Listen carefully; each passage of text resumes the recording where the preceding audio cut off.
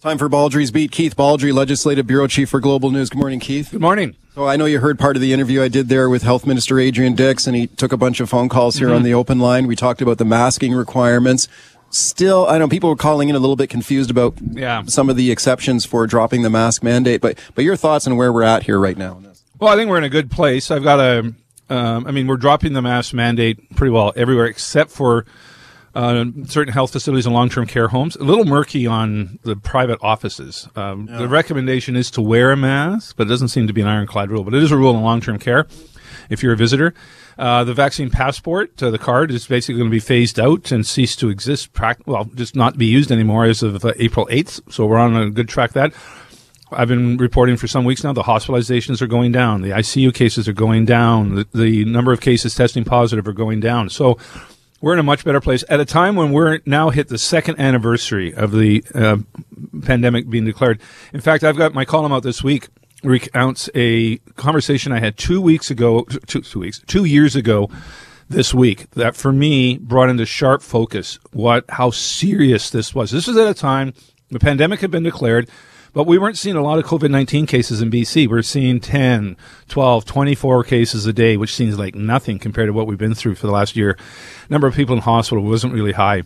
There weren't very many deaths. We were really focused on northern Italy, Wuhan, other places, Quebec even, because their spring break was different. They started to see spike in cases. And I get a phone call when at a time we're not seeing much in BC from Adrian Dix, who phones me and says, everything I've worked for is about to disappear. We're canceling all non-urgent surgeries. That was 15,000 cancellations and about an equal number of surgeries that just weren't booked anymore, which was extraordinary. I mean, this was just canceling all the surgeries at a time when we weren't having a lot of cases. But then we got a briefing, I recall, from Deputy Minister Stephen Brown and Dr. Bonnie Henry showing where we could be headed. If we suddenly found ourselves in the northern Italy situation, the healthcare system would be completely overwhelmed, and thank God it wasn't. Yeah, that was one of the big wake-up calls here like 2 years ago, basically, in the last week, that call that you got and the canceled surgeries, and that was the wake-up call for a lot of people. This thing is going to be big, and it's going to last a long time. And the wake-up call you and I were talking about off air.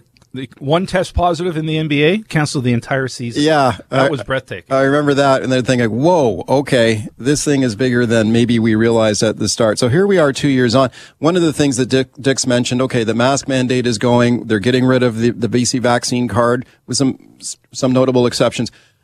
Does it come back, or is this the end of it?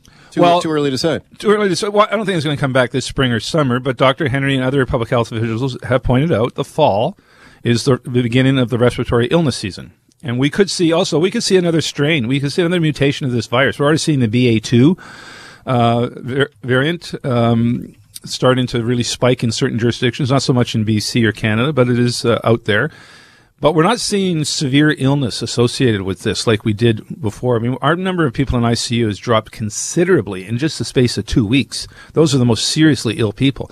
And again, we're going to have to learn to live with this virus, take steps accordingly, but people will continue to get sick with it, just like people continue to get sick with the flu. Okay, get set to call me on that. Let me ask you about the continuing political fight over gas prices here in BC. So I just noticed that the BC Liberals have really seized this one, trying to put pressure on the Horgan government. High gas prices. Yeah, it's really hitting home for so many people. Have a listen to this. So this is the new Liberal leader here, Kevin Falcon, in a video he put out on social media going after the government here. Have a listen.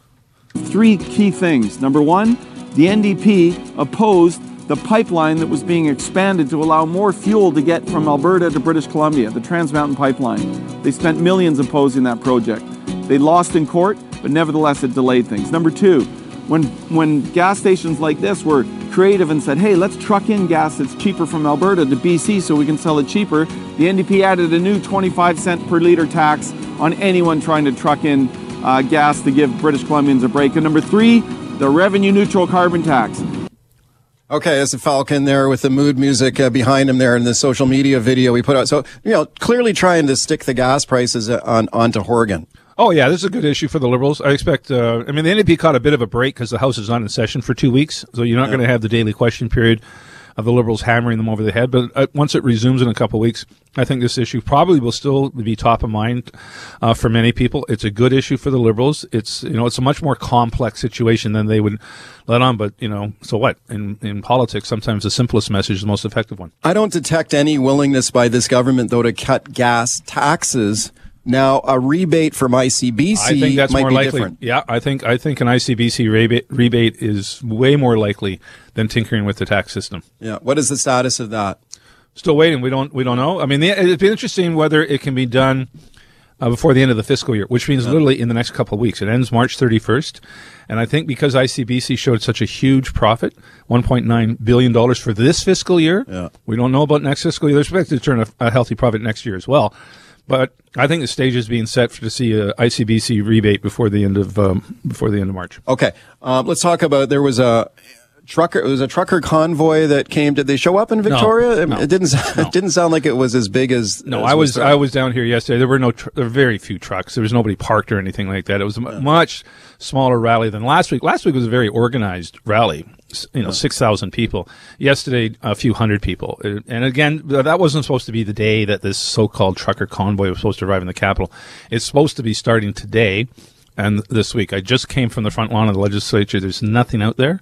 I think the lifting of the mask mandate and phasing out the vaccine card, plus the fact it costs a lot of money to drive a diesel truck right now, it's particularly long ways. I think the combination of all that is taking the steam out of this. Okay, well, John Horgan was asked about the trucker convoy last week and his thoughts on trucks threatening to camp out outside the BC legislature, and here's what he had to say. And I would just say to these people, goodness me, get a hobby. Find something else to do with your time.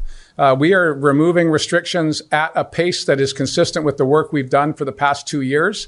And 94% of adults in British Columbia are vaccinated. So we are spending an awful lot of time with a small group of people who seem to have nothing better to do with their time but to drive around in circles honking their horns.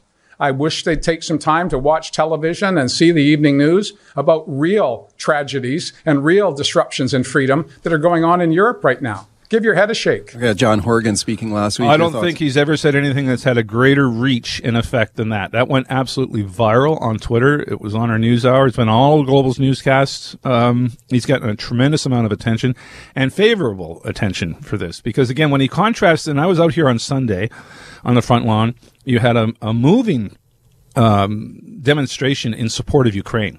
Yeah. With choirs and really heartfelt speeches, people talking about the relatives dying in the Ukraine. And then at the very back, at the bottom of the lawn, was this knot of Canadian flag-waving protesters, one of whom kept shouting freedom in a very obnoxious manner as people were more focused on the real tragedies at hand, not the requirement to wear a mask. Okay, well, I think that relaxing some of the mandates and restrictions that we've seen, dropping the face mask rule in BC and pretty much across the country, there's not much left to protest. Well, that's it. I mean, I think it does take a lot of steam out of the protests and the trucker convoy type protests, but there still are some federal mandates there and provincial mandates in place too. They'll continue to fight. Yeah, the provincial hospital system, you still need to be vaccinated to work there.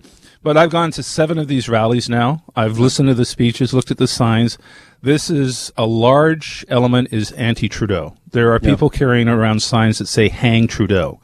So people think this is some sort of peaceful, touchy-feely rally. It's not. There's a lot of anger and hatred towards Trudeau at these rallies. There's also a significant evangelical religious element to this, where they are concerned about a number of things from a religious point of view, which you don't see at a lot of protest rallies. Okay, let me ask you about the war in Ukraine right now, and then we'll take a break and come back, take some calls. So, there continues to be some diplomatic efforts to find a way out of this. So there are some peace talks that just don't seem to go anywhere. Exactly. But at least they're talking. So let me play a clip here for you from Russian chess grandmaster and dissident and very outspoken Garry Kasparov. Here he is speaking about Putin. Have a listen.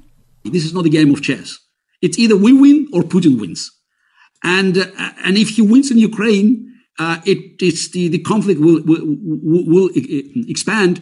It's not only in Europe, but it's also China, Iran. They're all watching now whether a free world is willing to respond decisively Okay, so Gary Kasparov there seems to be arguing for a no-fly zone or some sort of NATO intervention. Yeah, he's been arguing about this for some time. And to his credit, he's warned about Putin doing this for a couple of years now. Yeah. Kasparov is a well-known political dissident in Russia, as you mentioned, former world chess champion.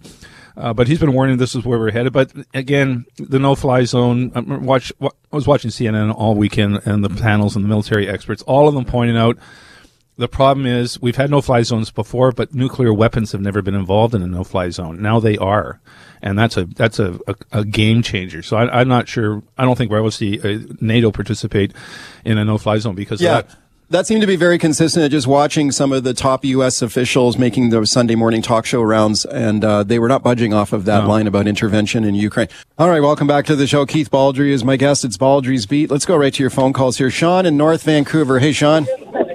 Morning, gentlemen. The only way to deal with a bully, whether on the schoolyard, the street, or in the diplomatic world, is to call their bluff. Ideally, you want to call their bluff earlier as opposed to later, because when you leave it too late, your problem has increased considerably. So you think that Putin is bluffing about the nukes? Correct? No one knows who's bluffing until they show their hand. That's a pretty high stakes hand to call a bluff on. But pretty big risk, huge risk to call his bluff. When something so potentially devastating could occur as a result. Yeah, I think they have to find a way for him to save face. And that's been the challenge with these diplomatic talks. How can Putin get out of this without completely losing everything? Well, this is what they call the golden bridge scenario, where you give him an off-ramp to get out of it with saving face. So whether it's, a declaration of neutrality by Ukraine that they will not join NATO, some sort of referendum in these disputed territories. I mean, so far, Russia just basically in these talks is just basically asking for surrender, and that's not going to happen. It's not going to happen, but it may come down to them getting some territory that they didn't have going in. Yeah. I think that's the most likely thing. Yeah, and the thing is, now there's talk that they had asked China for military assistance, which China is denying. But somewhat alarming. We'll talk more about that later on the show. Paul on the line in Delta. Hi, Paul. Go ahead. Hi there, guys. I'm really sad about the situation in Ukraine. Just going back to the mask mandates, I'm really happy to see them being lifted. I do believe that we still need to wear masks in hospitals and situations where people are vulnerable. At the same time, we're not getting enough reporting regarding the kind of more recent studies showing that being vaccinated and having natural immunity is basically the same. Long-term studies show it's kind of better in some situations, including Omicron. Why is that not being discussed? I read a paper by The Lancet just the other day. Keith? Yeah, it's evolving. This stuff, again, needs peer review. Lancet's a reputable publication. This is being reported. It's just not being reported in the same way that the daily Omicron cases are being reported. The science is always changing, and that's been clear from the beginning. Omicron is not Delta. No one saw Omicron coming. And then Omicron itself is changing. So in terms of, but the bottom line is, vaccinations remain your best tool to fight the worst outcome of these diseases. If you're unvaccinated, you stand a 25 times chance more of getting in the ICU and being put on a ventilator than if you're vaccinated. That's not changing. Let's go to Blake calling from the West End. Hi, Blake. Go ahead. Did I not hear that Jason Kenney was going to reduce, or did he reduce the gas 13 cents? Yes. And then the gas company almost the next day raised it 14 cents? Yeah, but that was in Lethbridge with 3 stations. I haven't seen any evidence of Calgary or Edmonton or other stations doing that, and I'm not sure if that's just a one-off. But that's been the counter argument to reducing taxes, that oil companies will just step in and say, "Oh, well, we've got elbow room to raise our taxes now." But again, best of my knowledge, maybe a caller's got different information. Right now, I've seen it in 3 stations in Lethbridge, but not elsewhere. Well, it's something that Horgan seized on, though, when he's under pressure here to cut gas taxes in British Columbia, and he pointed the finger at Alberta and said just what the caller just said. Oh, look what they did in Alberta.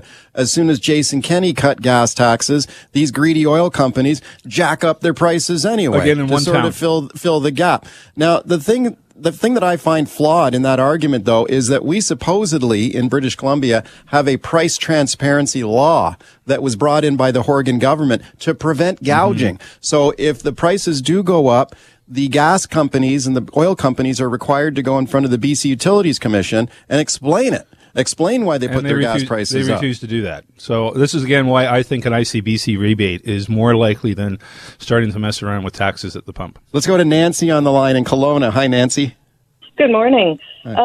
Just wondering about the transit. I mean, transit's expensive, too, and I know that, Horgan is certainly encouraging people to take transit, and I think that's a good thing, too.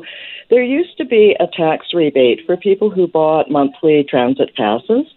And I'm not sure which government it was that did away with that, and I'm not sure if it has been brought back yet either. So, correct me if I'm wrong. Okay. But thank you. 30 seconds, Keith. The transit system is different depending on where you live in BC. TransLink is a separate entity for Metro Vancouver. BC Transit is in Kelowna and in Victoria. The taxes you pay are different depending on where you live in terms of money going to transit. It's 5.5 cents a litre in Victoria, 18.5 cents for TransLink. There's a big difference.